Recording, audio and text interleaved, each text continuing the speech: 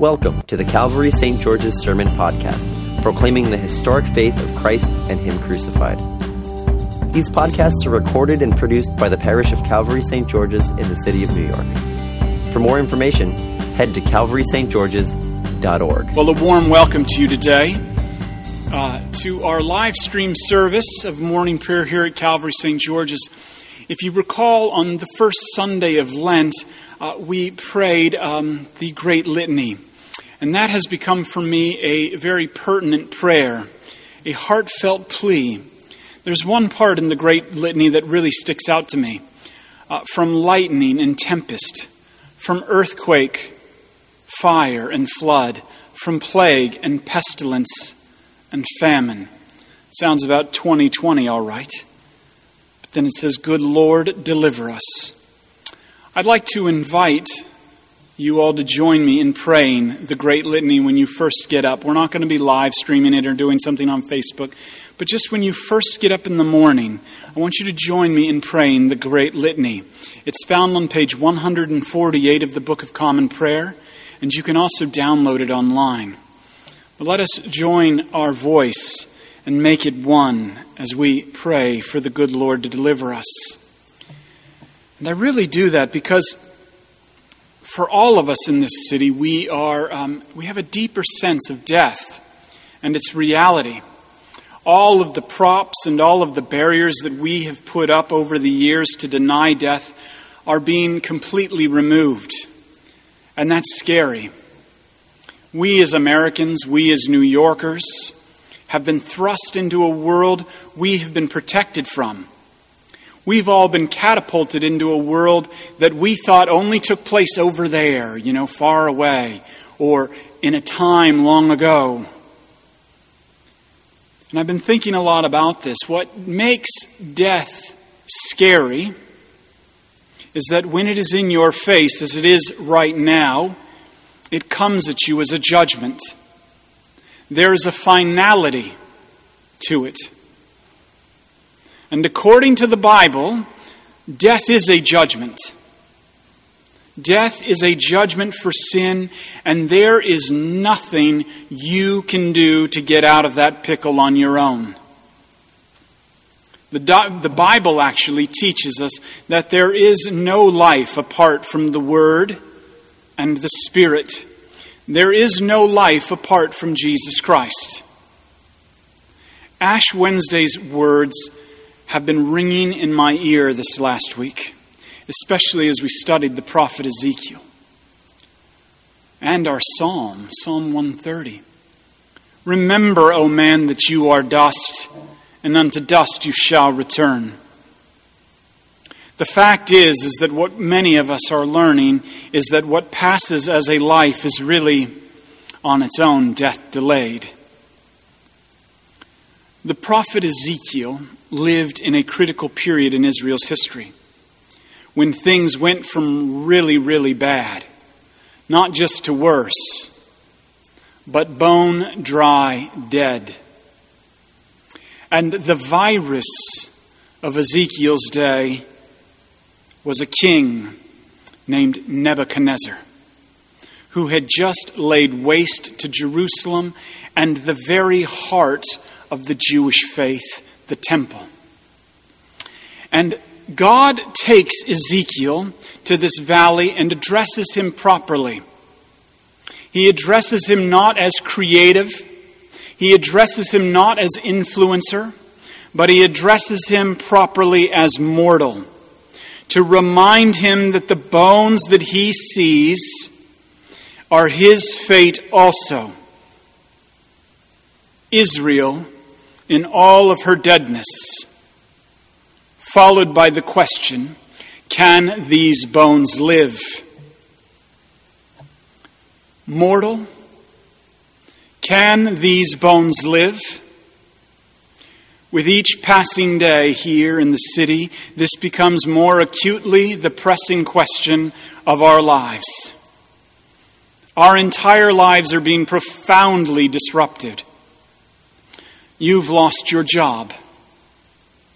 You've been furloughed. You're now having to make decisions between rent and groceries. And all of us know people who are sick, and some of us now even know people who've died because of COVID-19. This is so much more profound than simply a wine party working from home. And this is my first point. Mortal, can these bones live? Not if it is up to us. Not if it is up to us, because the dead cannot raise the dead. Bones can only lie there, dead. Our gospel reading, though, tells us about Jesus' friend Lazarus, who died. His reality is now becoming many of our realities. He got really sick, and his sisters Mary and Martha sent word, "Lord, he whom you love is ill." Or in other words, Jesus, hurry up, get here, and make Lazarus better. By the time Jesus arrived in Bethany, Lazarus had been dead for 4 days. The town had gathered, and the mourners were there. And Mary and Martha are understandably upset with Jesus. If you notice in the text, Mary doesn't even go out to greet her Lord. And Martha comes out, you remember, and she's the workaholic, when Jesus spends time with Mary and Martha, and she goes right out to meet Jesus. And if you read the text, you begin to see that they start to have a conversation that many of us are also having with Jesus right now. Jesus, where are you? Where were you? If you had only shown up, then maybe my brother would have lived. If only you would have shown up, then maybe my grandma wouldn't have died. If only you would have showed up, then maybe I wouldn't be furloughed right now. And Jesus, if you notice, what he does is that he guides and directs Martha right to the heart of the matter. Because really what's pressing up against you is not furlough. What's really pressing up against you is not corona. What's pressing up against you is death. So Jesus takes the conversation to the heart of the matter, and he reminds Martha, your brother will rise again. And Martha says to Jesus, like probably a lot of us Christians are saying, yeah, I know he's going to rise again at the resurrection of the last day. The last day. That's way off for all I know. That's an abstraction for all I know, quarantined in my apartment. When face to face with death, abstractions are angering and they're scary. They only make things worse. However, here Jesus as the Messiah, Jesus as the one who has authority over both death and life, says to her, which is profoundly good news in light of the reality we're facing. He says, I am the resurrection and the life. Notice he doesn't say, I've come to show you resurrection, and I've come to show you how to live. I've come to give you life tips in the midst of quarantine. No, I am, referencing back to how God referred himself to Moses on top of Mount Sinai. I am resurrection, and I am life. This is the last of his 7 great I am statements in John. This is right now, is what he's saying. I remember last year speaking at a roundtable forum at the 1517 conference on death and suffering, and there was a brilliant pastor named Donovan Riley who made the point that for God, time is right now. Resurrection and life are present tense with Jesus. They are here and now. And Jesus goes on to tell Martha and all of us, whoever believes in me lives, though he dies, he will live. This is my second point. Mortal, can these bones live? With Jesus, the answer is a resounding yes. And living is not simply about someday off in the future. The comfort of the gospel is that to believe in Jesus, to trust in him, is to live right now. Jesus is the resurrection and the life.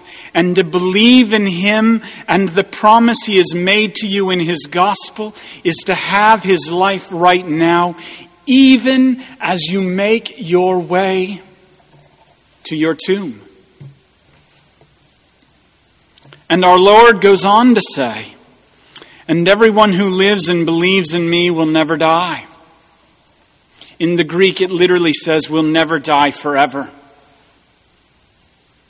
This is because the enabling word to actually face death with courage is that in Jesus, death can't hold you. In Jesus, the grave can't hold you. As St. Francis wrote in his beautiful poem, All Creatures of Our God and King. When you know that death and the grave can't hold you, in Jesus, death becomes even something different. Francis writes, and even you, most gentle death, awaiting to hush our final breath, you lead back home the child of God. For Christ our Lord, that way has already trod. Believe in Jesus. Believe in him, for he has broke the bonds of death, and he has shattered the grave with his own dying and rising for you. And in that moment, to prove it to Mary and Martha, to prove it to you and me, he goes to the tomb and shouts, Lazarus, come out. I heard someone say once that Jesus had to specifically mention Lazarus' name because if he had just shouted, come out, every dead body within an earshot would have crawled right out of the tomb. This is my third point. Mortal, can your bones live? With Jesus, by word and the Spirit, the answer is a resounding yes. In Jesus' death has lost its sting, and your grave has been conquered. And this doesn't come about by pulling yourselves up by your bootstraps. This doesn't come about by chin up. This doesn't come about by some sort of partnership project with God. Rather, this all comes about by a gift of grace, by faith in Christ alone. I know that many of you are scared, and I know that many of you are overwhelmed. But hear me today. Your sins have been forgiven in Jesus' name. Hear me today. His perfect love casts out all fear. Hear me today. He has bore every one of your burdens and has given you his peace. And most importantly, you believe in and you rest in the God who raises the dead.